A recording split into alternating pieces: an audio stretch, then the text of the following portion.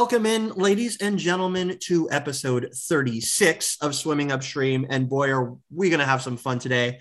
Today, we're taking a break out from our usual grind, taking a break from researching prospects and international prospects that the Marlins are currently in the process of signing on this International Signing Day.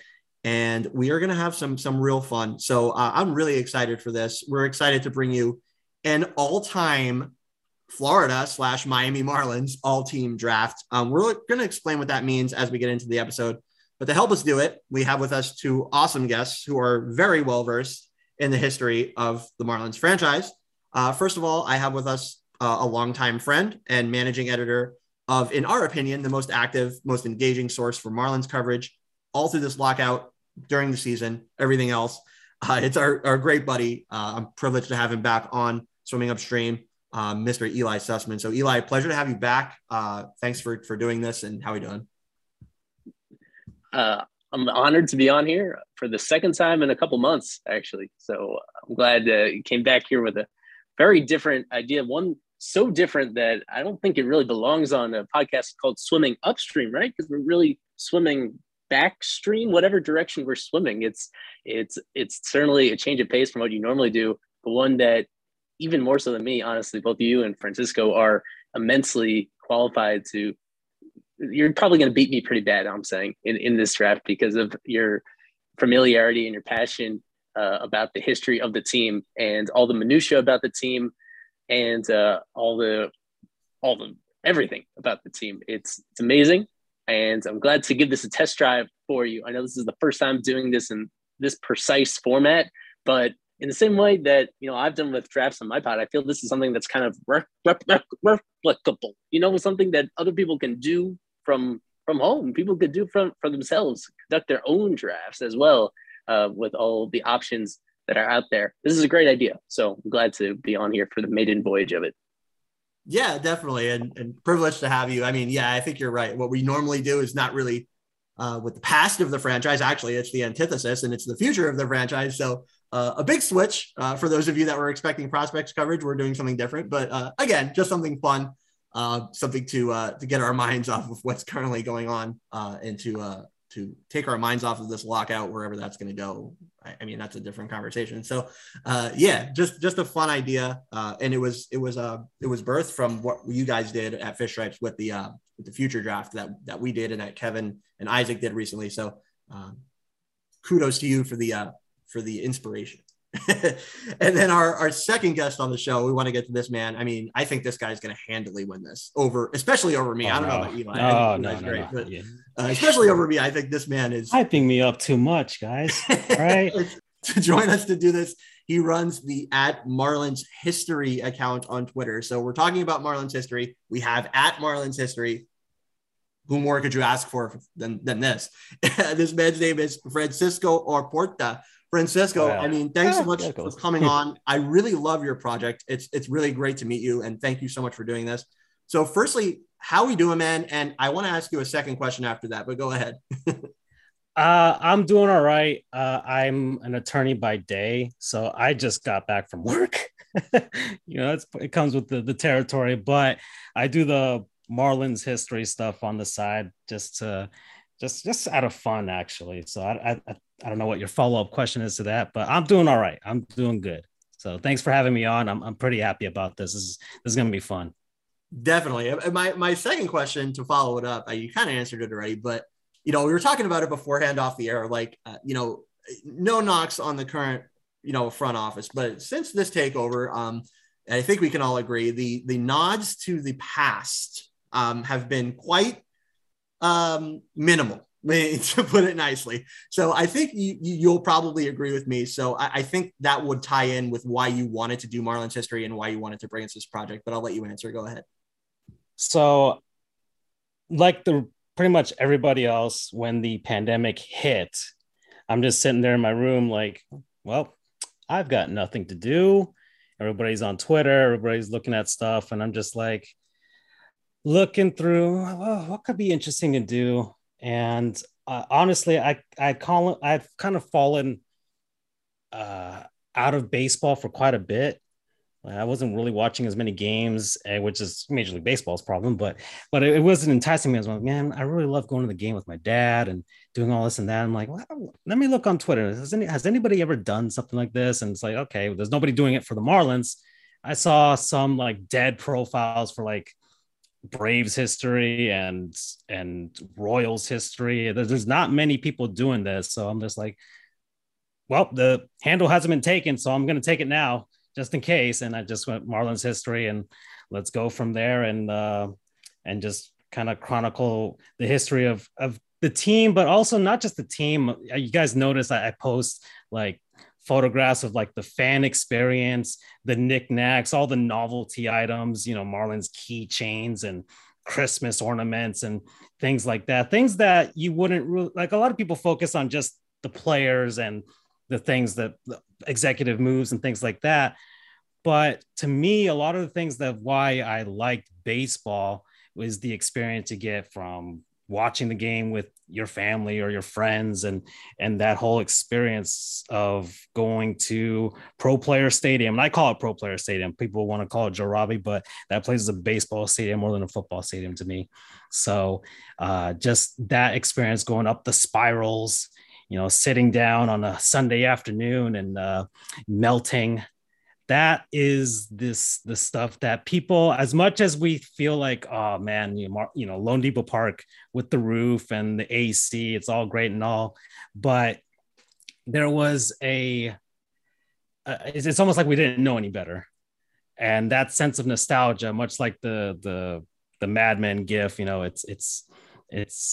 it's powerful, it's potent, right? It's delicate, it's potent, it's great. So I'm like, well, let's just do this. And people kind of poo-poo on the Marlins, especially lately, and even down here in South Florida, because of the fire sales, the trades, 1997. And it's amazing how much the fan, and I can go on and on about how different the fan relationship between the Marlins and South Florida was before that happened.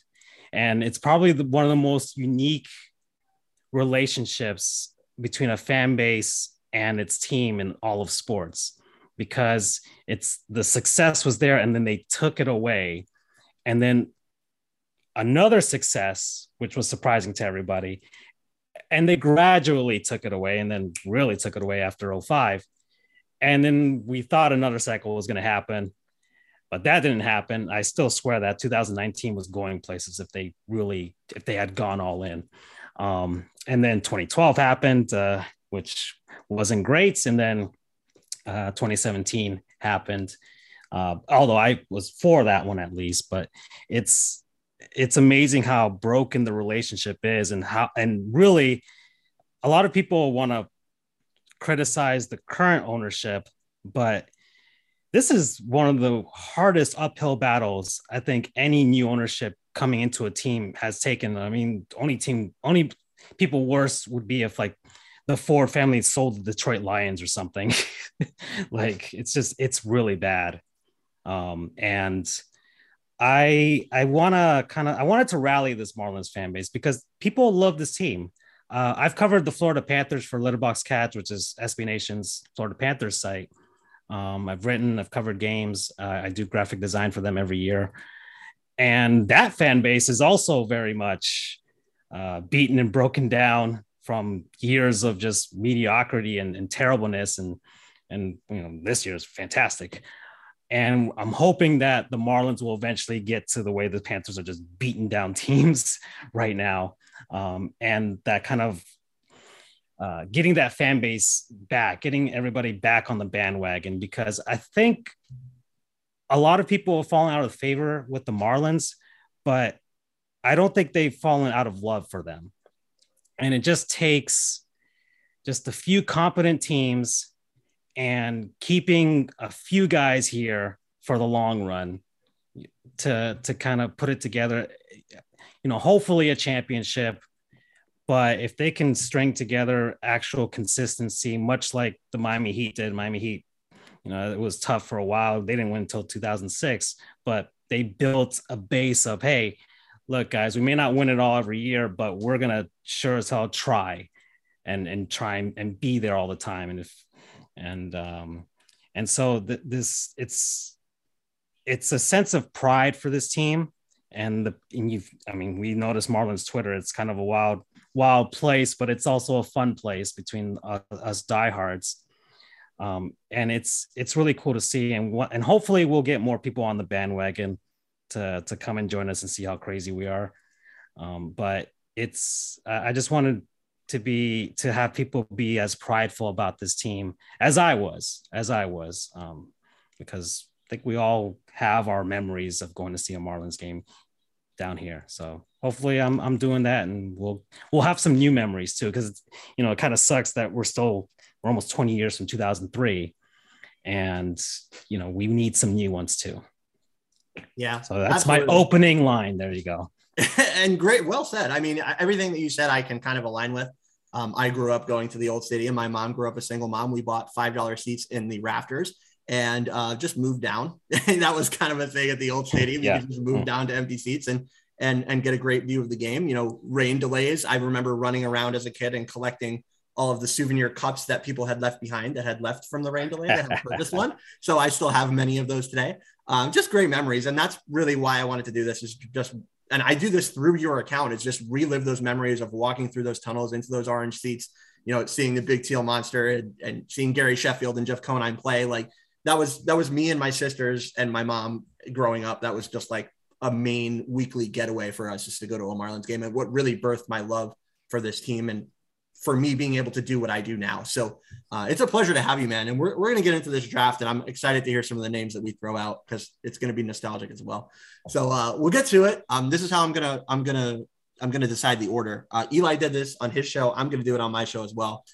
I'm going to ask a random trivia question. It's just a random trivia question that I thought up, that I thought would be challenging for all of us, and knowing everything that we know about the history of this team. It's going to be about an off year that many of us may not remember, or may not remember very well, at least. So it's just something that I drew up, and we're going to decide the order this way. It's a countable stat. So whoever gets closest will be first, the next closest will be second, and the last closest will be third. And the trivia question is this. It is that it's going to be about the 1996 season. So the season before, obviously, the first World Championship. That season, the Marlins were 80 and 82, so just below 500. My question to decide the order is this. How many of those 80 games did the Florida Marlins win at Joe Robbie Stadium, so at home? And the first person I'll go to ask this question is Eli. So Eli, go ahead. 37. Okay, so 37 from Eli. Francisco, go ahead. How many at-home wins did the Marlins have in 1996? Say they went 80 and 82. Teams tend to do better at home. So I'm going to go with 45. Okay, and my guess is going to be very similar to Francisco's. I'm going to guess 43. So my guess is 43. Eli, you said 37. And Francisco, you said 45. Is this correct? Yeah. Okay. Yeah. So let me look it up. I had the search already inputted into my phone. Just hit enter, splits, and then team win-loss splits on Baseball Reference. Okay. So the number is 52. The Marlins won 52 games at home and 28 games on the road. Wow. If they had just done a little bit better on the road, they would have made would they have made the postseason? What was I don't know what's the standings were that season, but yeah, they were 96. They finished in third place in the NL 96. East. The Braves, of course, won the NL East. Yeah. I think the Padres won the NL West. The Cardinals won the Central, and I forgot who won the wild card that season. Yep, you're exactly right. I am really shocked. I thought I would get that, because I remember running a query recently about the Marlins at home each year, and I just on a quick glance, Dodgers what I remember, won, like the wild card or something like that. There are so few years in their history where they've actually had a winning record at home, because quietly they had a winning record at home in 2021. I don't know if people realize that they would this year. I guess it's the same as 96. They had really big home road splits, but all right. Credit to you guys. Yeah, that was a hard question. I wanted to think of something that was like a guess for all of us. It was definitely a guess. It was a guess. It was a guess. Okay, so yeah, and you're right, Francisco. The Braves won. The Expos were in second at 88 and 74. The Marlins were 80 and 82.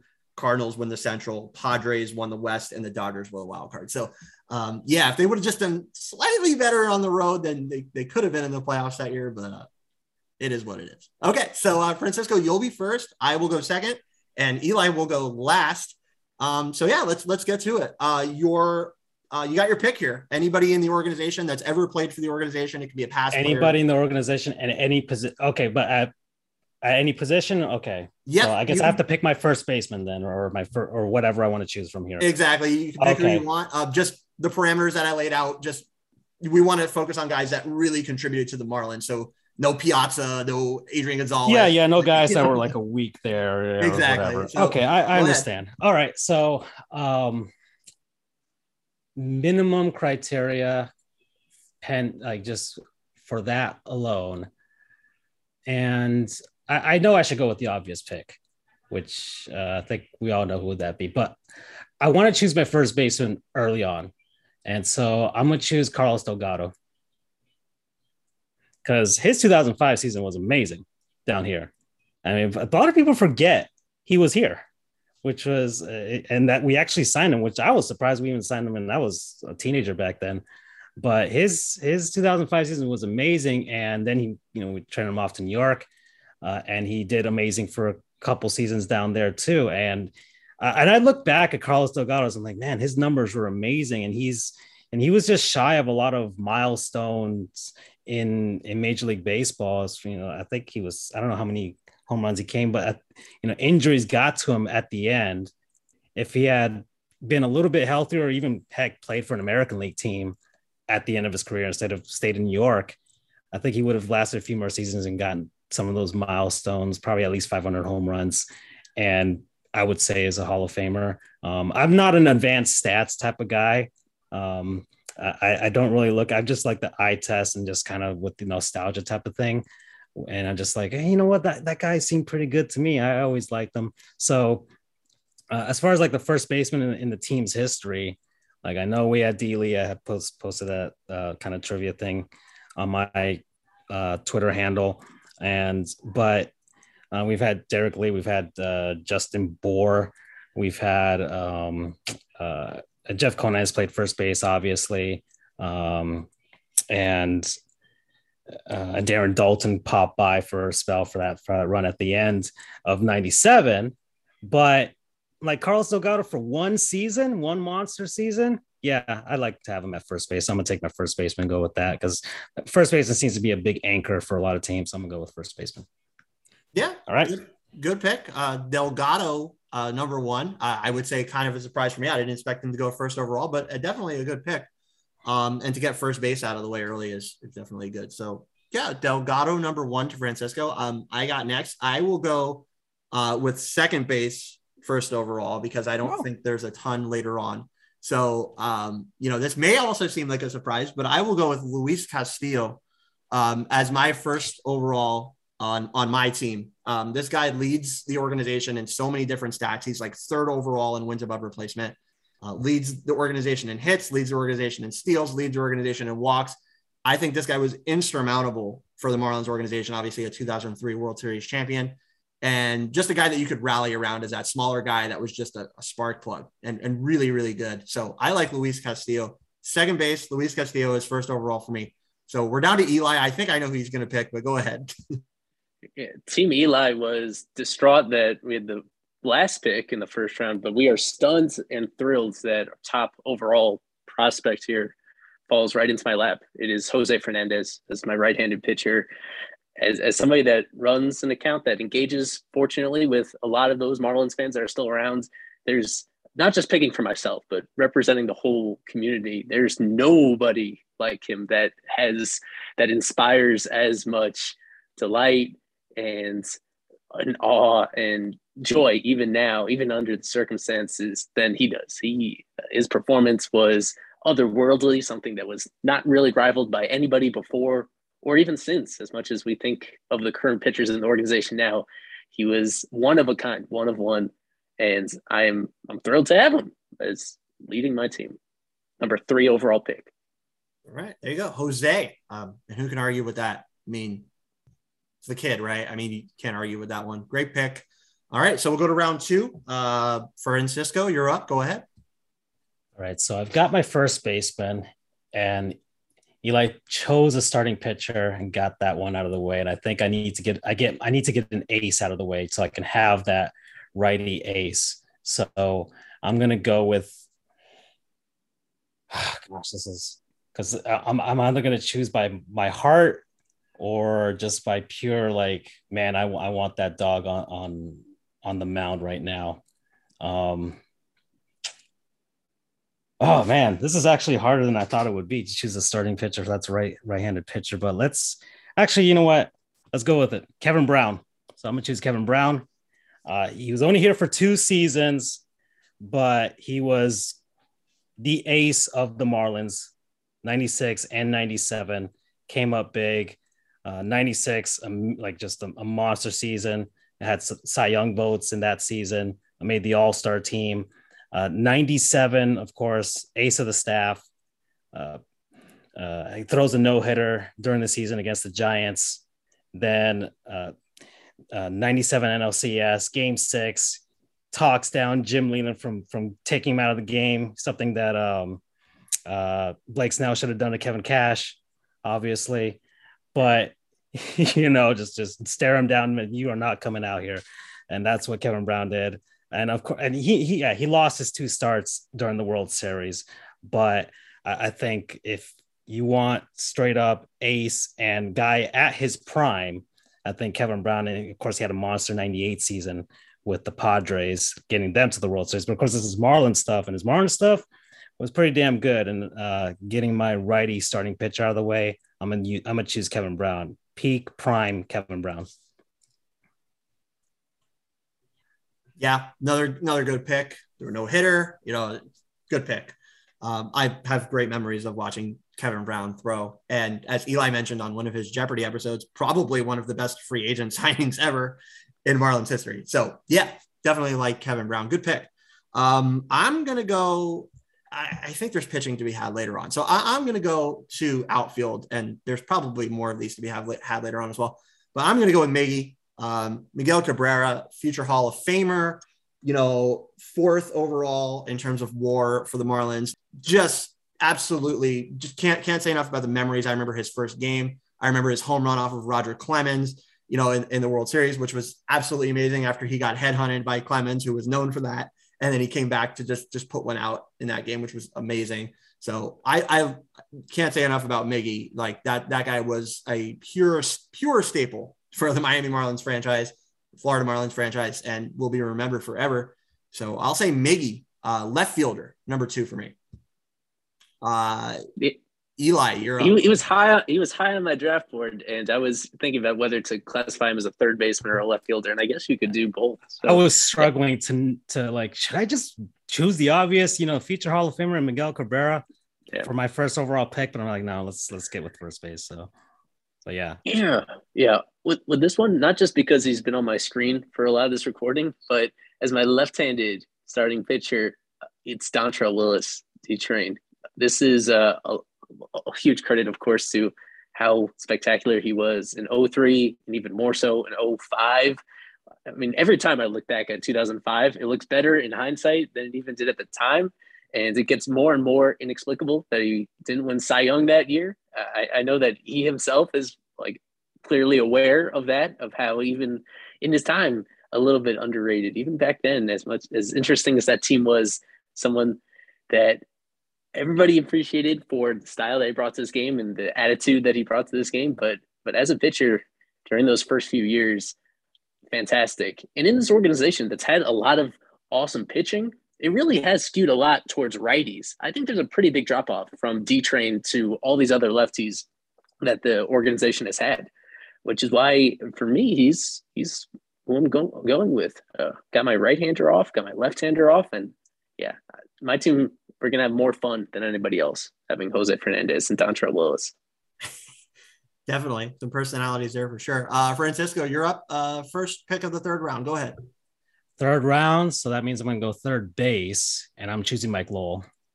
Okay. I need someone at the hot corner, and I need the guy with the best glove at hot corner. That's Mike Lowell, but the FIU alum, and just he was traded here from the Yankees, 99 to I think he was here through 2005 as well, and then he was traded off to Boston along with Josh Beckett, and just the guy that was reliable as all hell with just driving in runs, and then his ability to come back from that broken hand during the 2003 playoffs, especially the way he came back was in game 1 of the NLCS against the Cubs, extra innings, and he hits a pinch hit home run to complete his comeback. Someone that has maintained a close relationship with the team. Of course, he's lived down here and all that stuff. He's basically from here. So just someone that I think everybody connects with. So Mike Lowell, for sure. Yeah, I got to love the goatee.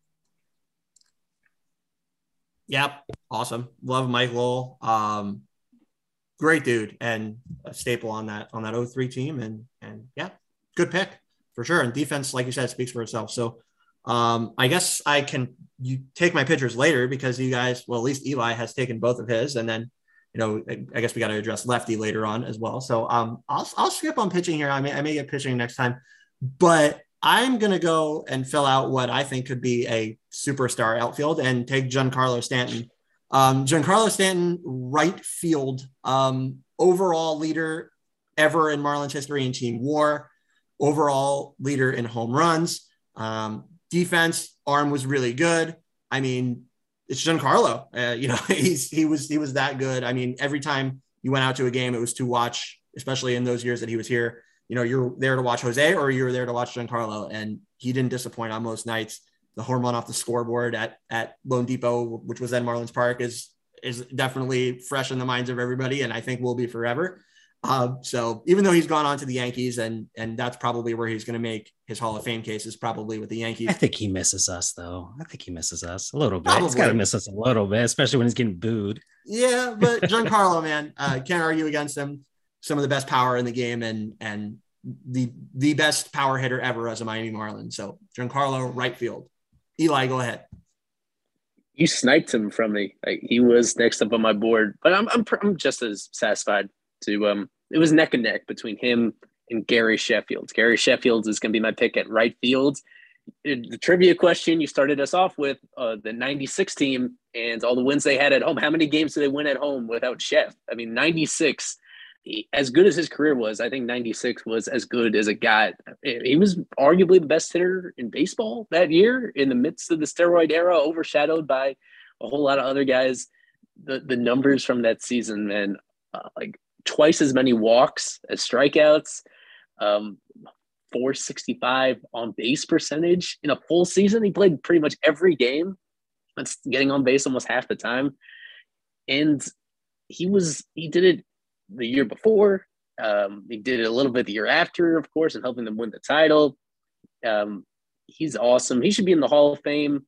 It does not seem like it's going to happen this year, but he's got a little bit more of a chance these next couple of years after this to get over that hump and get in. A special player from just the way that he swung that bat and the combination of skills he had as a hitter that are, I think, even more rare than people realize. In an era that had a lot of crazy offensive numbers, he was at the top of the heap. And I wish he spent even longer with the Marlins. He had a lot of time left on his contract when they traded him. It could have been a longer stint. And I think it's fair to say that Stanton is probably the slightly better pick here. But assuming who's available at this point, I'm satisfied with Sheff. My sister's all-time favorite player, like when we were going to games when I was a kid, like I explained before, I was all about Jeff Conine. I mean, I love the whole team, but Jeff Conine was like my childhood hero, and hers was Gary Sheffield. And man, like I said it on your show when we talked about the Hall of Fame, Eli, like bat waggle, like that's imprinted on baseball fans forever. Like even kids that are growing up nowadays know about it.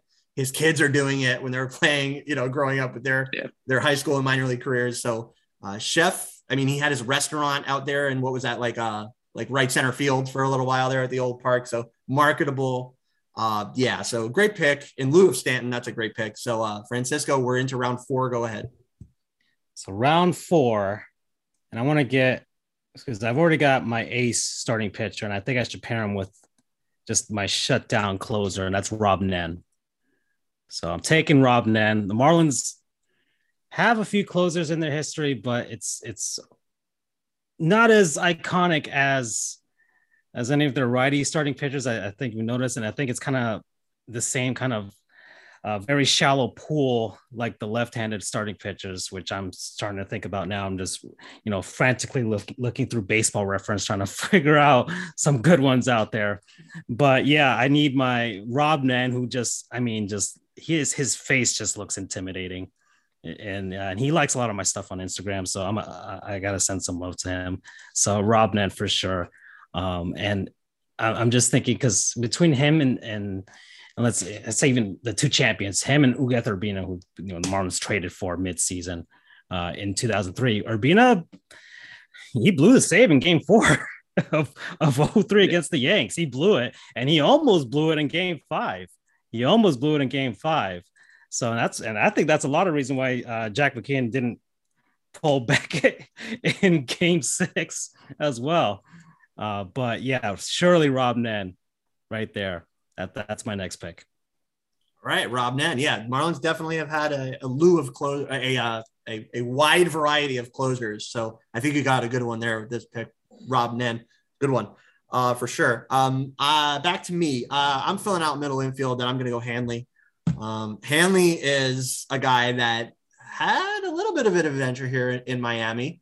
Is still playing baseball to this day, by the way, back in his hometown. So I guess there's something to be said for that. Yep. I think he's like 39 years old right now and playing in the DR, I believe. So yeah, I mean, that's pretty cool to see the durability. But man, Hanley was great for the Marlins, second all time in WAR. You can go down the stats, very, very, very good. Just the guy that was that guy that you can be guaranteed to get on base. And for the most part, played okay defense. Sometimes it was lacking. I mean, I'm sure we all remember his dog into the corner when he decided to kick the ball and then gingerly jog after it. But yeah, I mean, third all-time batting average, basically a 4 out of 5 tool player. And Hanley was the guy for a while. Like I said, it was the guy that you showed up to see in those years. So I like Hanley. That's my shortstop. So yeah, Hanley Ramirez to go alongside Luis Castillo in my middle infield. And I'll go on to Eli for his pick in round 4. A lot of different directions I could go here. I will, just a position that is kind of shallow after this guy, I'll look to first base and get Derek Lee, who, he's come up a lot recently because Francisco put up that trivia on him, Baseball Reference. And I think we had a separate conversation about him in our Fish Stripes group chat recently about how underrated he was, maybe how overrated he might have been defensively, depending on how you look back on it. In my opinion, though, I think he skews towards being underrated historically and in terms of as a really important figure in the history of the team, because he spent more time with the team than a lot of people realize. And man, if they had somehow held on to him after that 0-3 season, as we see, there was another higher gear in him that he reached once he left the team. Before he left the team, he still reached a pretty high level during those last couple seasons. And I feel really good about him at first base for me. All right. Yeah. D Lee, the man. I mean, I was talking to you guys about him a little earlier on this month, I believe. Offense was fantastic. I mean, obviously at first base, you got to do quite a lot to be considered like a plus defender. I didn't love his defense. I think the metrics will prove that, but he made some plays at some good times for sure. As you tweeted out, Eli, I'm sure you remember that, but yeah, no, a good pick. D Lee, he was a man, 2003 champ. So good one at a thin position, as you said. So yeah, that's it for round 4. Round 5, Francisco, go ahead. So far you have Delgado at first base, Kevin Brown, right-hander, third baseman Mike Lowell, and closer Rob Nen. Where are you going next? All right. So I'm going with my catcher. And I'm choosing Pudge Rodriguez. I'm just going for it right there and then. A general on the field with the bat to back it up. So former MVP, obviously when he was with the Rangers, but one magical season with the Marlins. One absolutely magical season, his only World Series championship. And you can basically say he was the heart of that team because the dynamic changes with him. And nobody wanted him. Nobody wanted him. He was damaged goods leaving Texas. Nobody wanted Pudge Rodriguez. The Marlins in Miami, of course, he has a home down here. It was convenient for him to spend time with his family. But lo and behold, he comes down here. Some struggles. Of course, Jack McKeon comes in. Everything changes. Miguel Cabrera's called up. Don Charles called up. And boom, magical run. And NLCS MVP in the 2003 NLCS. Did pretty all right in the World Series as well. In fact, I think every single one of the players got of their starting 9 got an RBI during the 2003 World Series. I think I was looking back on it. I think at least one RBI. I think everybody drove in at least one. So it was a collaborative effort for sure to take down the Yankees. But Pudge Rodriguez was, I mean, him throwing out Kareem Garcia at third during Game 1. My God, what a way to shut down the Yankees. Be like, oh no, you are not playing with us. We're the fish. All right. And we don't care about all this history you guys got here. So yeah, Pudge Rodriguez. That's my pick. Yeah, I think that's the best catcher ever in the history of the Marlins. So definitely got catcher out of the way with a very good one. My favorite play of his, of course, is the Conine throw against JT Snow. That will. How could I forget mentioning that? My God, I was at that game too. Lives in my mind forever as a Conine super fan growing up. Like I was living in California at the time when that happened. I was freaking out listening on the radio. I was like, oh my God, like Conine was not the best outfield arm, but he saved the game. It was awesome. So yeah, good pick. For me, I'll round out my outfield. I have left field and I have right field. I'm going to go center field. And I have to pick Christian Yelich. Christian Yelich, it's a name that most Marlins fans don't like because of his departure through no fault of his own. But man, while he was here, just a shoe-in for a 280 plus batting average. You know, I think he's tied with my boy Conine, my guy Conine, on the all-time list in batting average at 290 as a Marlin. And then, of course, he goes to the Brewers and wins an MVP.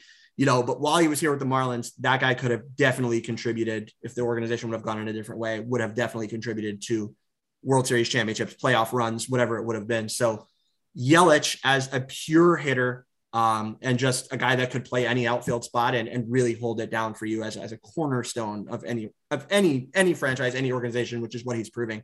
So Yelich for everything that he did here. Awesome. So that rounds out my outfield with Christian. So Eli, go ahead. This is round 5 for you. My heart skipped a beat when you kept teasing, like edging in about Conine, your favorite guy, and you're not going to pick him.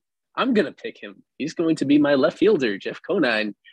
It was brought to my attention this week about how reflecting on work stoppages, how the time missed in 94, 95, that's the only thing that stopped him from reaching 2,000 hits. He was right there with his career, both early in his career with the Marlins and a little bit later on, especially though, that first stint, just an awesome offensive player who had a really improbable story. I don't think enough people realize like how much of an underdog he was entering pro ball, how improbable he was to reach the big leagues. He was a pitcher, right? He was drafted as a pitcher, right? He was primarily a pitcher in college at UCLA, and that it took a while to stick. And I mean, but as soon as Marlins, he hit the ground running in the ultimate way, 4 hits in the very first game. And he never really slowed down except for a work stoppage. The work stoppage is the only thing that could slow him down from being quietly one of the better hitters in baseball throughout that chunk of the 90s. Super duper long career, and spent about half of it with the Marlins. And another thing that I was looking up is I was actually surprised to see that in his whole career, with most of his other teams, he actually played a lot more first base than he did in left field. But with the Marlins, a lot of left field. So I don't think it's any controversy for me to slide him in that position over here. Just a really steady player, a great guy, and hopefully not too long from now, his his son will be bringing that same name into modern day Marlins colors into Lone Depot Park in the near future, as a guy that's come up, of course, on the usual Swimming Upstream episodes when we actually focus on prospects. So that'd be the ultimate thing to tie it together. In case not, I want to hold on to the older Conine on my team with my 5th round pick. Yeah. Like I said, idolized him growing up, like 2-time World Series champion, best dude. I mean, solid, so solid. 1995 All-Star Game MVP.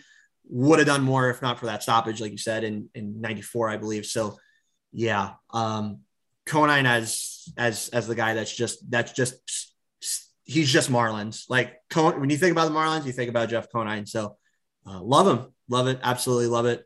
Hate that I couldn't get him, but good to see him get picked. Francisco, we're into round 6. Go ahead. Okay. So Conine as a left fielder, which was taken from me. So I'm going to go with the next best one. And I think this is another one of the, I got a lot of 1-year wonders here, and that's Moises Alou. So I'm going with Moises Alou. Monster 97 season. It's too bad we could only see it for one season, but he made the most of it. He led the team in RBIs that season. Monster home run in the World Series as well. Just an offensive juggernaut for the team, for sure, driving in those runs. And yeah, I can't really, just the iconic batting stance with the pigeon toe stance that he had. And just the stillness of it, but just always a great stance, a great swing from him. And just watching back that 97 VHS all the time, and just how much you could see, like, man, having that guy up at the plate, you couldn't be, you had to be really careful throwing to him, for sure, because he was going to put the ball in play and definitely drive it. So for sure, Moises Alou, my left fielder. Yeah, good one. I think we all can remember him as well from the Bartman play, but that's another conversation.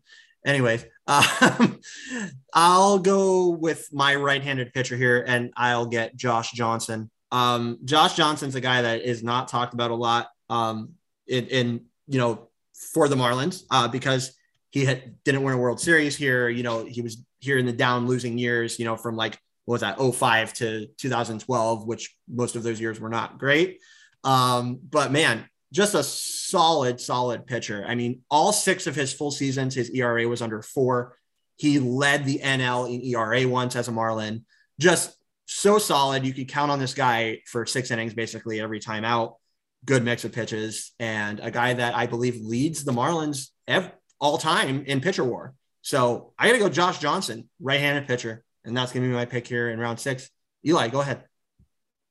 His pick is Dan Uggla. My 6th round pick, my second baseman. I had a few choices here that I really liked, but it has to be Uggla. And I love my team. Basically, at all these positions, I have guys that are just consistent mashers. And Uggla, kind of like Conine in that Rule 5 draft pick in his mid-20s by the time he really got a shot in the big leagues. And as soon as he got that shot, he was awesome at a position in second base that traditionally you weren't expecting a whole lot of power from. He is really high on that list of guys that were able to do it and do it consistently and do it in a very fun way.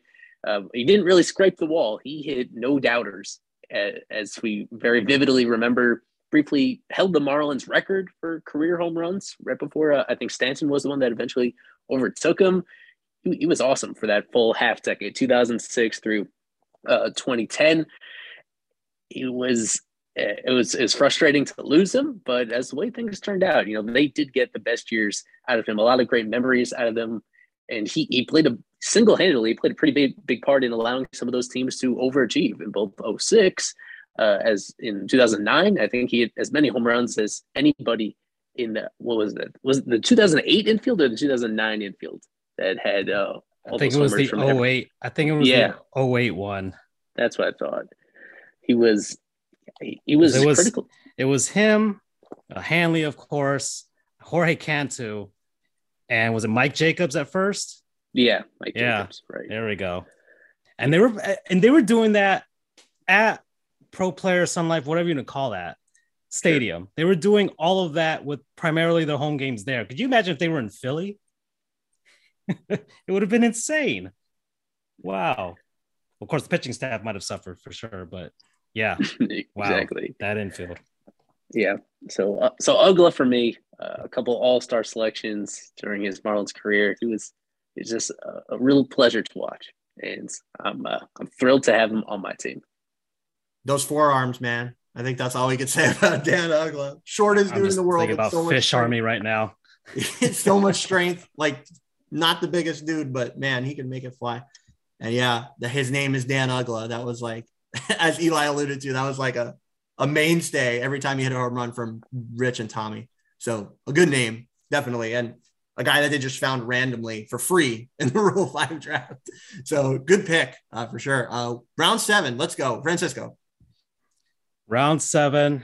I've been struggling with this. I need to pick one out. I just need to get out of the way. I'm going to just a left-handed pitcher. I'm just going to go with Al Leiter. He's the only one I can really think of that's of note. It's just amazing that like most of the Marlins' great pitchers, starting pitchers at least, have been righties. Have been primarily righties. You got Dontrelle out of the way, and it's like, well, all right, Al Leiter. He was on the 97 team. Definitely not picking Mark Redmond. So just going with Al Leiter, right? He came here for that was it. He was here from like 95. I think he came in 95 and 96 and 97. And then he had that weird slight comeback here, like an 05 or something like that. Yeah. Or he suited up for the team and was just awful. Then he was definitely needed to be put out to pasture by then. But yeah, Al Leiter is the only significant one. He was the starting pitcher in Game 7 of the 97 World Series. So he didn't get the win, obviously, but he held the Indians' potent offense long enough for the Marlins to stage their comeback. So Al Leiter. Man, totally sniped for me. I'm going to have to get very creative at left-handed pitcher. That's for sure. So backup plan for Team Alex right here. I was going to go Leiter right here, but backup plan, I'll get catcher. And I think it's between two guys, and I'm going to take the more recent one. I'm going to go JT Realmuto. JT Realmuto, I covered coming up through the minor leagues. Just incredible everything he did in the minor leagues. You could kind of tell that he was going to be this all-around player. And then he came up to the Marlins and was just absolutely fantastic. I mean, 9th all-time in player WAR at 13.9. Arm spoke for itself, and just an offensive catcher, which in this era of baseball, you don't see a lot. And I think he will go down in history, not only because of what he did with the Marlins, but probably more for other teams as one of the best catchers of this era. So I'm going to go JT Realmuto as my catcher as backup plan, because I was going to take Al Leiter. But anyways, that's my catcher. JT, go ahead, Eli. 7th round pick. I will select center fielder Preston Wilson, a guy that just got really rotten luck being sandwiched in between the World Series teams. So he played for the team in 98 all the way to 2002. So right in between those beautiful years. And all he did in between is he mashed extra base hits and he stole bases and he played center field. He was just a really good player that just had lousy timing with this team. And I'm still a fan of him in retirement. Of course, he's been good as a broadcaster. He got a ring in 06 with the Cardinals, at least. Yes. Yeah. Yes, he did. He did more of a he was actually better in 06 than I remember too. He still had something left in the tank there. But yeah, he's had a good second act as a broadcaster as well, as a Twitter personality. And at this position, this is a thinner position than you might think, center field, in the history of the Marlins. They've been stacked at the corner spots, but in center field, he's almost as good as it gets. I'm happy to have him right here. 7th round pick, Preston Wilson.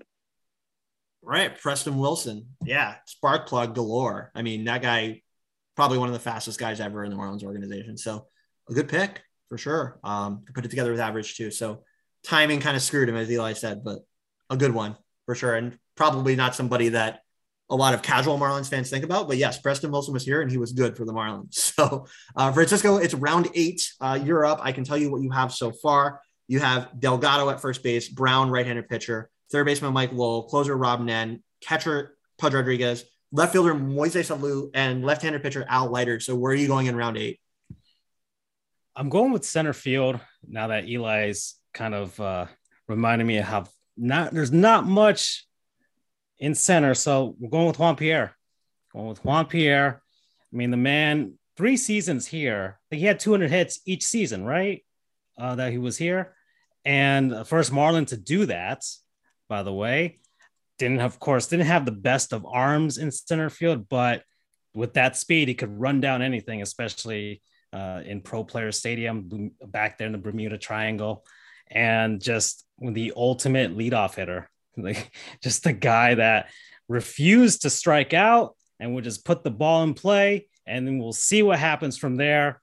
Of course, if you've seen my account, I've posted videos of his bunting philosophy and how every ballpark he goes to, he sees how the ball moves. He would just roll it down the line to see how it would move. He would specifically tell the groundskeepers at Pro Player to kind of, mow the lawn a certain way, put the dirt down a certain way so that the ball could stay fair. And yeah, scored some iconic runs for the team. And yeah, just the ultimate leadoff hitter. So I'm going with Juan Pierre, center field. Yeah, good one. JP was the man. I mean, still a cool dude to this day. You see him on podcasts and everything. And, he's still within the organization as an instructor as well. So I love JP. I mean, just pure excitement as a baseball player. Got on base and then it wasn't done from there for sure. Right. So yeah, a good one there with JP. I'll go to another very thin position for our Marlins. And this, I think, has been a very thin position for most of the tenure of this franchise. And with Mike Lowell already gone, third base is kind of up in the air. I'll pick a current player and I'll go Brian Anderson.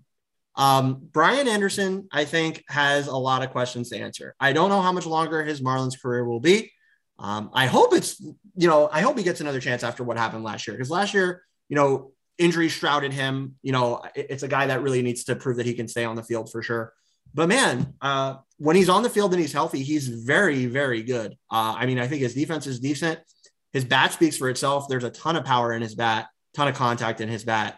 And, when you're getting on base at the clip that he has in his career, I really don't think you can argue against him as a guy that, in this overall young tenure for this Marlins organization, under 30 years, about to be 30 years next season in 2023. I think it's a guy that is very, very good and could be very good for a long time if the Marlins choose to extend him. Obviously, with everything that we talk about with prospects, you got to see if that happens. Maybe the Marlins move on. I think they might. Everything that Kim Ng has said, who knows? But while he's been here as a whole, last season included, he's been really good. 9.1 career WAR, which is incredible. He had an incredible minor league career. The overall stats are 263, 347 on base percentage, 423 slugging percentage. So just I think a very, very overall balanced hitter with decent defense at a very thin position overall in the history of the franchise. So third baseman, Brian Anderson, as our first current player to go off the board. Eli, go ahead. You're up. We'll stick with this theme, another current player, because Brian Anderson was on my mind too. At shortstop, my shortstop is going to be your current Marlins shortstop, your Capitan Miguel Rojas, who quietly is going to become one of the longest tenured players in the history of this organization. He fits with some of the other guys on my team as being of that, where did this guy come from origin story, a total non-prospect, a back of the mind throw-in piece in the trade that he arrived in. He was with D. Gordon. As far as Dan Aaron moved in that trade. A lot of guys that received more attention than Miguel Rojas, who ends up being D. Gordon, of course, in that trade as well. He's still on the board, just in case you guys were wondering. But Miguel Rojas has turned out to be one of the critical pieces in the current iteration of the Marlins and across all of Marlins history. He's one of these guys. The approval rating is off the charts because he recognizes where he came from. There's just the intangibles that he has to bring the best out of his teammates, to help his teammates along, to do everything. He checks all those boxes intangibly. And like in recent years, he's done more and more of the numbers stuff as well, where he is one of the better hitters against left-handed pitching in baseball over the past couple of years. People may be caught off guard by that, about how like in certain matchups, he is one of the best bats that you could bring to the plate, in addition to what he does defensively, the fundamentals that he has, and the work that he puts in to still be a really great defensive shortstop at an age where a lot of guys get pushed out of that position.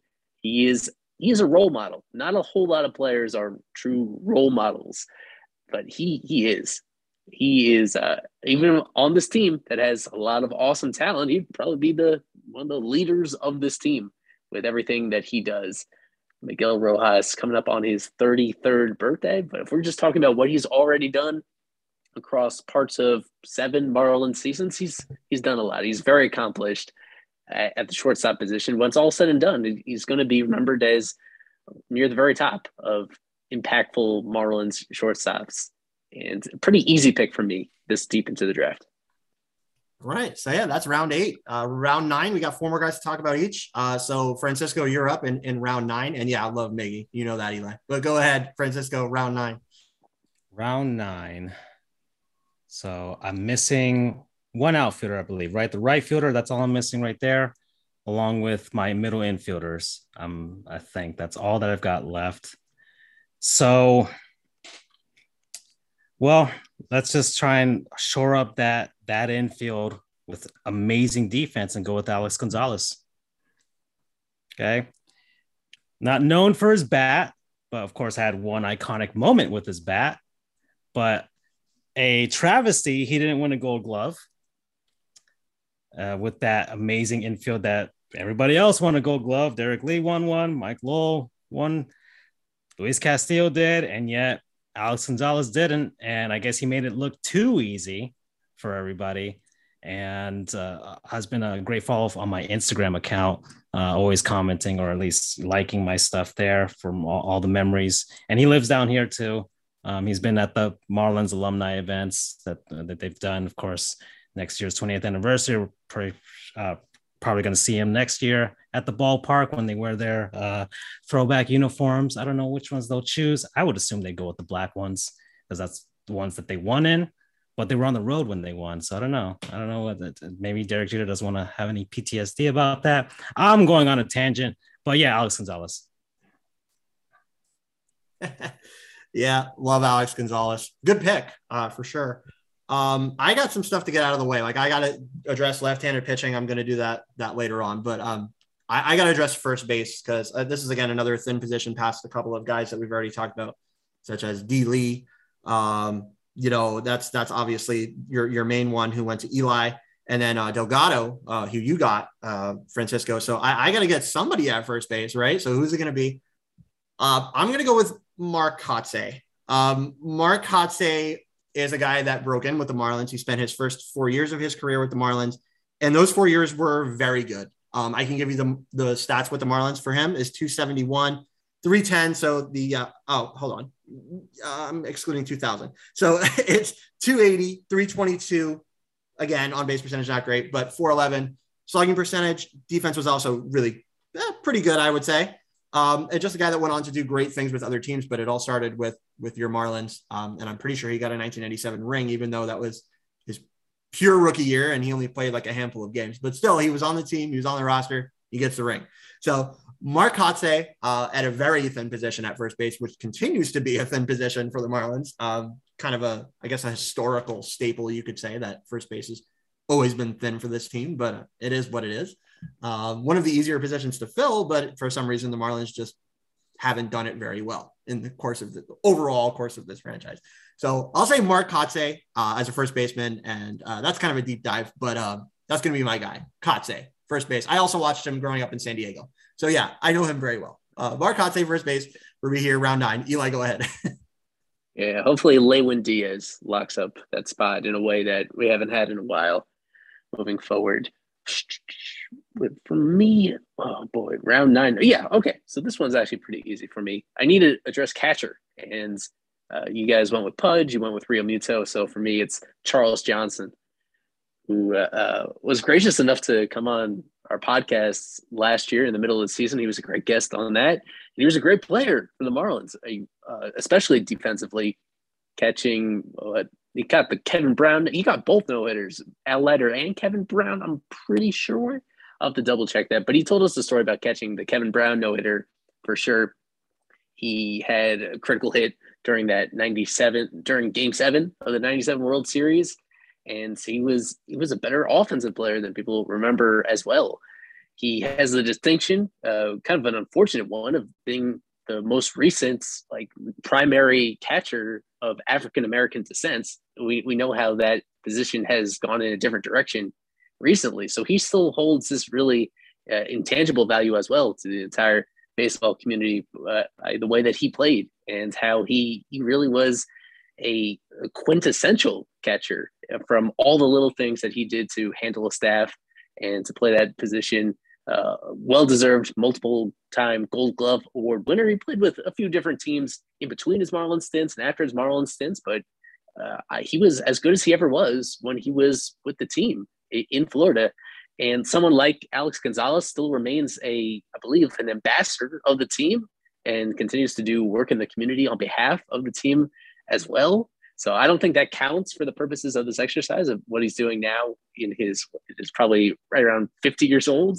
That doesn't necessarily move the needle for how this team would perform on the field. But yeah, he doesn't need a whole lot of qualifiers in here. He was just a really good player at a position that is hard to find. So really thrilled to have CJ as my catcher in the 9th round. Awesome. Yeah, that was my other guy. When I picked Real Muto, I was like, okay, it's going to be one of these two guys. CJ was awesome and still is around the organization a lot. You see him at FanFest. He's on your podcast, as you said. Great dude. Love CJ. Staple. Absolutely. Yeah, good one there. All right, we're into round 10 of 12. And I can tell you what you still need, Francisco. You need your wild card, your right fielder, and your second baseman. So who are you going with here? Oh, we can choose our wild card beforehand? Okay. Yeah, anytime. Let's see. Anytime, huh? All right, that changes things. All right, so I'm just gonna go with my second baseman and just finish off that infield. And he's the only one I can really think that's left is D. Gordon. Obviously, speed, had a great season. Which season was that where he hit? When he got that chain from Loria? Forgot which one it was. 2015. 2015, yeah, something like that. Sure. Every time Loria gives somebody a chain, things go horribly wrong after that. So, but yeah, because then the next year he got caught with the PED stuff. So, yep. And then Hanley, of course, his head blew up completely and he just became a different player with the ego. So, D. Gordon, the only one I can really think of at second base that was of any significance aside from Luis Castillo, who has his number should be retired in Florida, but we'll see what happens. But yeah, D. Gordon, that's my second baseman. Good one. I mean, who could forget his home run after the day? I was at that game too. Me too. I was there. Yeah. Who can forget that? Batting title winner. Did it in down years for the Marlins, but some moments that you just won't forget. And I think those are two of them. So yeah, a good one for sure. At a thin position, that's definitely a good pick. I guess I'm up and I can go in many different directions here. I can tell you I still need closer, left-handed pitcher, and wild card. Going down the list, looking at closers with Nen already gone.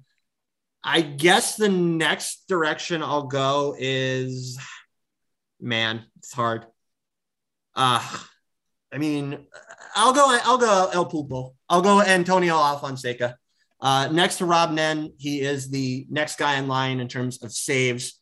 Obviously a champion and just a memorable guy. He was a huge personality at the back end of the bullpen. He had the whole thing to him with El Pulpo with the extra finger. So, me and my dad have pictures with him. So he sticks to my mind as a guy that was just a big personality, a big dude, and a guy that did a lot for the Marlins in the back end of games in those high leverage situations. So I'll go Antonio Alfonseca, closer here, and that's my round 10. I think he had he had the most saves, I think, when the 2000 season, something like that. He had the most saves for the National League, at least, and was on the 97 team as well. So yeah, he's a good one. And he's the head coach of Florida Memorial down here, right? In South Florida. Yeah, he's still around. He's still doing work. I mean, 45 saves, like you said, in 2000, followed up with 28 in 2001. Unfortunately, was with the Cubs and not the Marlins in 2003, or else he would be a two-time champion, but that didn't happen. So yeah, anyways, I like Okpopo. Like I said, just a good personality, good dude, and great in those high leverage situations and a champion. So yeah, that's my closer, Alfonseca after Rob Nen. Eli, where are you going here? Go ahead. I am using my wild card pick to take who I think is pretty clearly the best player available. That'd be Cliff Floyd. If I was to draft, by position, he's really just a left fielder when he was with the Marlins, and I have that filled with Conine. Yeah, you could argue that was a better player with the Marlins on a per game basis, per season basis, than even Conine was. Cliff Floyd was great. I guess the peak of his career would be the 2001 season when he even got some down ballot MVP votes, and he was an all-star that year. Just a really awesome hitter. You don't really need to sugarcoat it any more than that. Same era as Preston Wilson on those same teams in the late 90s and early 2000s. And I enjoy him very much as a personality as well, for whatever that is worth. When was it? Let me just look closely. The 2001 season, it's like a 6 WAR player, 6.5 WAR. That's something that we haven't seen from anybody on the Marlins during the Jeter era, the last 4 years. Don't take it for granted that he was just a really amazing all-around outfielder in his peak. And I would say probably to the broader audience, he's known a little bit better for his Mets days. That's fine by them, but Marlins have a lot of fond memories of what he did. He was arguably the best player on some of those teams that he was on at the turn of the century. And to have that bat on my team where, frankly, I just love my team. I don't think I need any handouts or any great value picks, but this is a great value pick in the 10th round to get somebody like Cliff Floyd and how great he was in the middle of his career. Yeah, definitely. Great one. I mean, great pick as a wild card. How can you argue against that? That's a really good pick.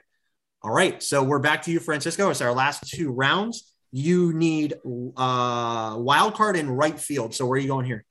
Wild card in right field. Man, Gary Sheffield's gone already. And gosh, I mean, and Giancarlo's gone too. Man, who am I? Wow, right field gets pretty paltry after that. Because Gary Sheffield just took over 90s, and then, you chose Mark Kotsay as a first baseman, though, right? I did. Yes. He primarily played right field with the Marlins, so I don't know if we can clone him and make him my right fielder. Kind of like gosh. I mean, the only other significant right fielder, aside, because I haven't really chosen anybody from the current era, because after Giancarlo, we had the whole thing with, Garrett Cooper's a right fielder technically. I'd prefer not to see him in right field. Exactly. That's the thing. I don't want him in right field. He's serviceable there, but gosh. And then the other one I can think of is Juan Encarnacion. Is the only actual pure right fielder that the Marlins have had. He was with the team in 02, 03. He was with the Dodgers in 04 and they got traded back to the team and came back and was with them in 05, I think. So, and he won a second ring with the Cardinals too. So I think he's a serviceable right fielder. I'm just going to go with Juan Encarnacion. And got a big hit for the team in he drove in the second run in Game 6 against the Yankees. So yeah, Juan Encarnacion. Yeah, your options were kind of limited after Giancarlo and everybody else that you said, like Kotsay that I took at first base. Eli got Gary, so kind of limited. Encarnacion's a good pick though. I definitely can see it. Obviously a champion. And when he was at his peak, he was really good. So yeah, that's a good one for a deeper down guy for you. All right. So I need left-handed pitcher and wild card. This is really hard to go lefty. Like, I'm a lefty. I gravitate towards lefties. I really wanted to get Al Leiter because I was at the no-hitter game. I was actually there for the first no-hitter. I still have the ticket stub from it and everything. Like, that was going to be my guy, but Francisco gets him. I'm kind of between two guys here, but I'm going to go current player again. And this is a guy that I've seen grow up and be so good in such a short amount of time.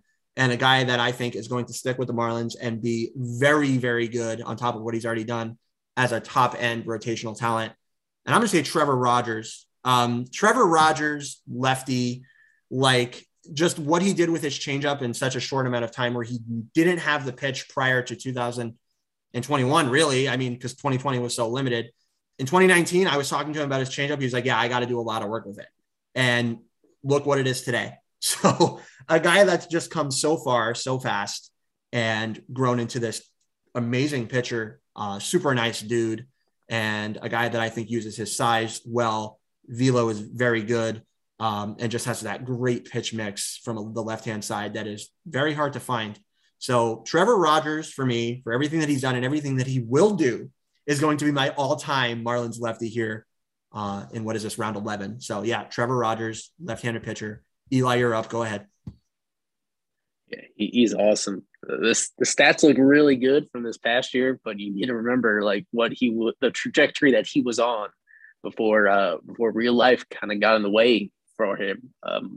That he's just going to continue to get better. He is special, and in a way that we didn't necessarily see coming just a couple of years ago. Credit to him for becoming the kind of guy that he is. So sure as heck, I haven't seen it from a lefty with this. Exactly. So coming down to the end for me, I just need a third baseman and a closer. I'm intentionally putting closer at the ends because that just kind of reflects my belief that relief pitchers don't matter very much, especially in the history of this Marlins organization, where there really just has not been any of those one guys that you really want to bend over backwards to like rally around. For third base, I will go with someone very short Marlins tenure, but pretty good. Bobby Bonilla from the 97 team and the beginning of the 98 team. He was just a really productive hitter in the middle of that lineup in 97. In game 7, he had a pretty critical home run to start bringing them back into that game as well. So really swinging that pivotal game. Even though it's not the one moment that people immortalize from that game, understandably, he was an above average player at that stage of his career. Yeah, he could hurt you a little bit in the field, what he did defensively, but in terms of the bat, there's not much to argue with. He was a really productive hitter, and he is not an active player anymore, but he is still getting paid for the foreseeable future for another decade and a half from the Mets. For the Marlins, it was a pretty good investment. They got their money's worth while he was on the team. Definitely made the team better. And yeah, to be honest, I really wanted Brian Anderson. I thought BA might fall all the way down here, and I gambled a little there, waiting a little bit longer. But I think this is a nice consolation this deep to fill out my position player group with Bobby Bonilla. Yeah. Good pick, and a guy that is still getting paid to this day. So I'm sure he appreciates that from the New York Mets. A good pick. He was here for a little while, and while he was here, he was very, very good. Definitely a lot of power in that bat. I like watching Bobby play back in the day. Francisco, this is your last pick, round 12, wild card. Who you got? You can pick anybody you like throughout the rest of the organization that we haven't named already. So my wild card is basically if someone I think my dad would pick, and because he really respects this player. I think everybody respects this player. Probably one of the most respected players of all time, Ichiro Suzuki.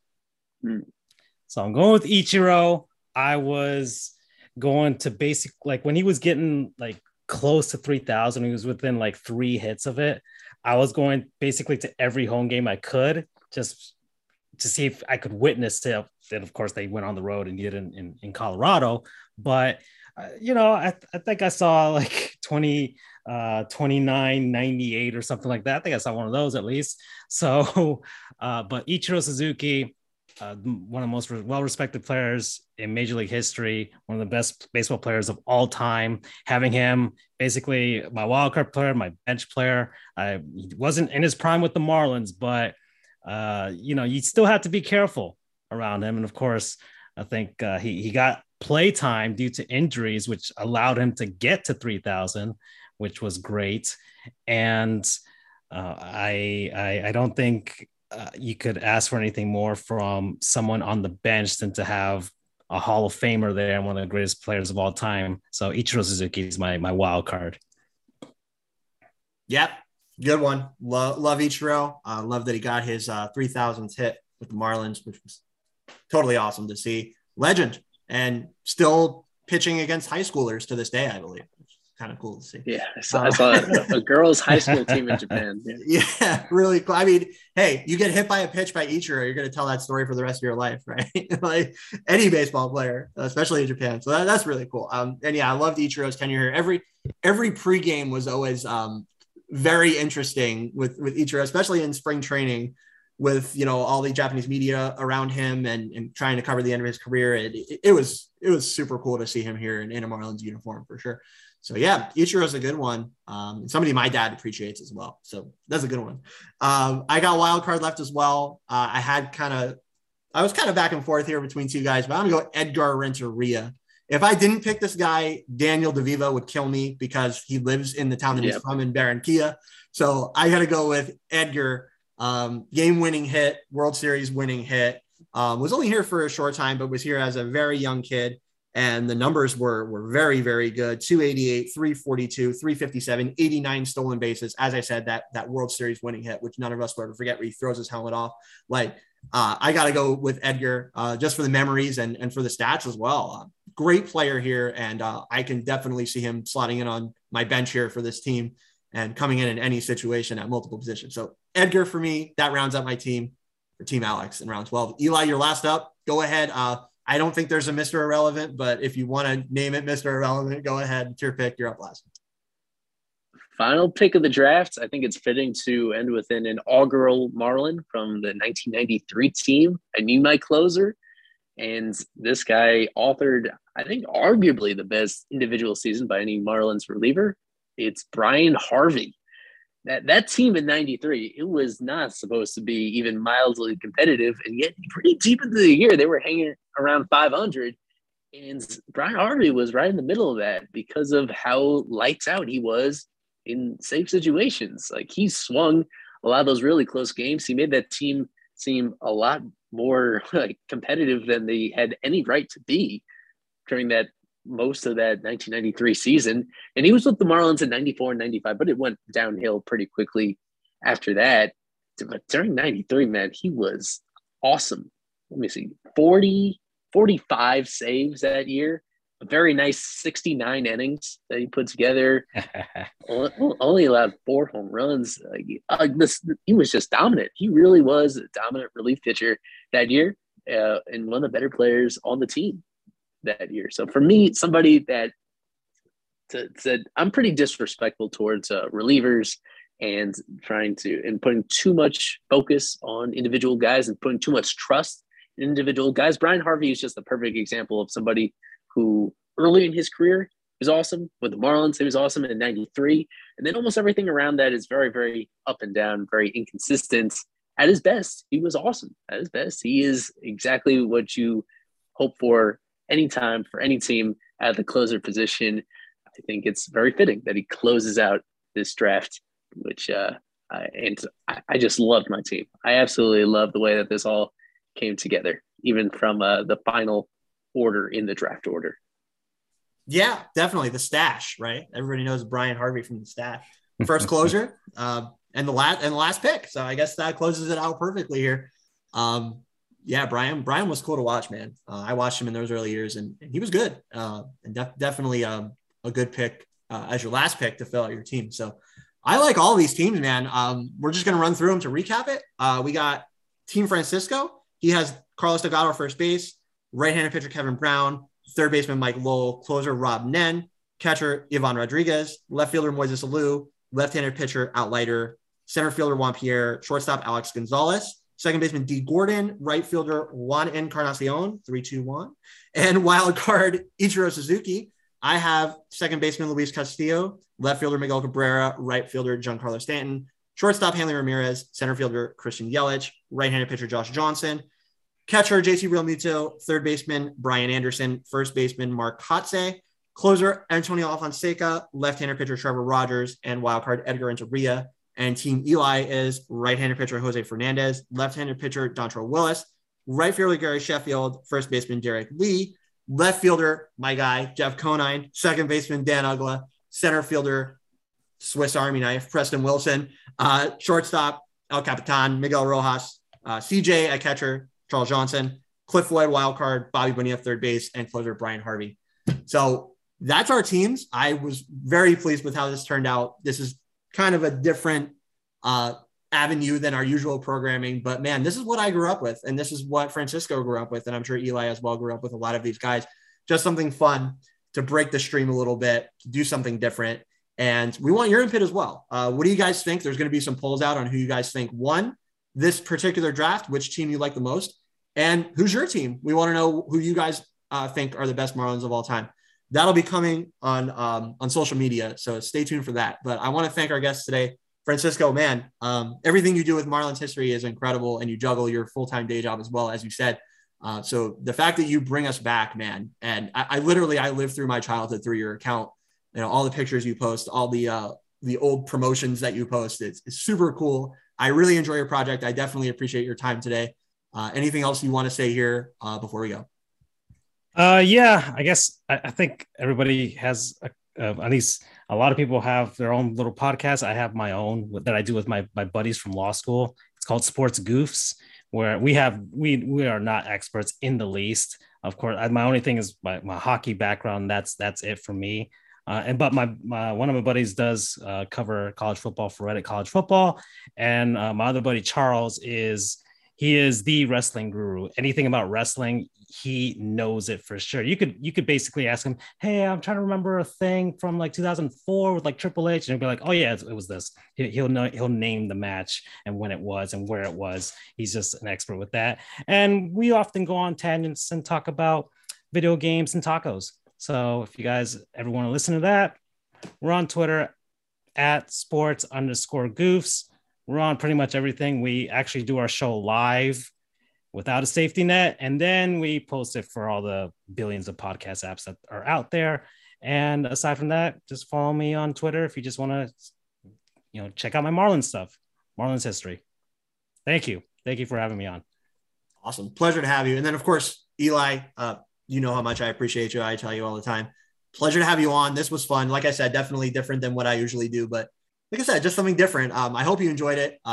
Anything else from you before you go? I'm going to use my time to hopefully encourage people to help you, as I believe in the near future, people hopefully are aware of how we have transitioned our Fish Stripes live streams recently into Jeopardy shows, Marlins Jeopardy trivia. Now 5 episodes into that, and I've been creating those quizzes myself and had a lot of fun doing it. But in the near future, I'm going to have 1 episode as a contestant, and I know Alex is already hard at work putting together some clever questions for that episode to get us through that show. But I'm sure he could use some audience submissions, and that's one thing that as we continue to tinker with the show to make it something that you keep coming back to every single week, usually Wednesdays at 7 p.m. The one thing that we wanted to do is have questions submitted directly from the audience that we include in the show. So for people that are interested in doing that and submitting questions to be featured on those upcoming shows, it's right there on fishstripes.com. There's actually at the top of the site, there is this little icon that says Jeopardy. And if you click on Jeopardy, it'll bring you directly to that. Ooh. But it's also pinned to the top of the Fish Stripes account as well. I'm gonna submit some really obscure stuff and see if you guys know it. We need impossible questions, but we also need very easy questions. That's the only thing that I'll emphasize. We want to cover the whole range of difficulty levels to make that show as well-rounded as possible But we thank everybody that's been supporting Fish Stripes in all its forms, even through the lockout, because we have reached a point in this off season, man, where there's only so much material that you can pull from. We ran through a lot of it during COVID shutdowns. We ran through a lot of it earlier in this off season. It's been tough, and we appreciate everybody that's been sticking with us and who's been part of this community that has kept us going during this uncertain time. But we found a way. We found a way that we're still having fun on here. It's with the help from the audience. And of course, it's with standout people like Francisco and like Alex, who come up with their own original ideas to keep us going, including this particular draft. So I want to thank you, Alex, for thinking of me and bring me onto this program, because it was, unlike any other exercise that I have gone to before. I appreciate how you use kind of a shell of an idea that we've gone through on Fish Stripes, but made it apply perfectly to this concept as well. So I look forward to listening to other editions of the same type of draft in the future. It's an awesome idea. Glad to be a part of it. Yeah, well, thank you so much again for coming on. Both you and Francisco, absolute studs. Follow these guys at Fish Stripes, at Real Eli, and then, of course, at Marlins History and Francisco's podcast, Sports Goofs, that he mentioned as well. So great stuff. I had a great time doing this. Again, like I said, just something different, an idea I threw together based off of Eli's idea that he does with his guys. So we hope you guys enjoyed it. There's going to be some engagement on this coming up on social media, so stay tuned for that. And then me and Danny DeVivo will be back next time on Swimming Upstream to cover the back end of our top 30 prospects with Ian Smith and Spencer Morris. So that's coming up soon in the coming weeks. We hope you guys will tune in for that one. And that's going to be it for this one. This was episode 36. So stay tuned for next time. And we appreciate you guys listening. So we'll see you guys next time on Swimming Upstream.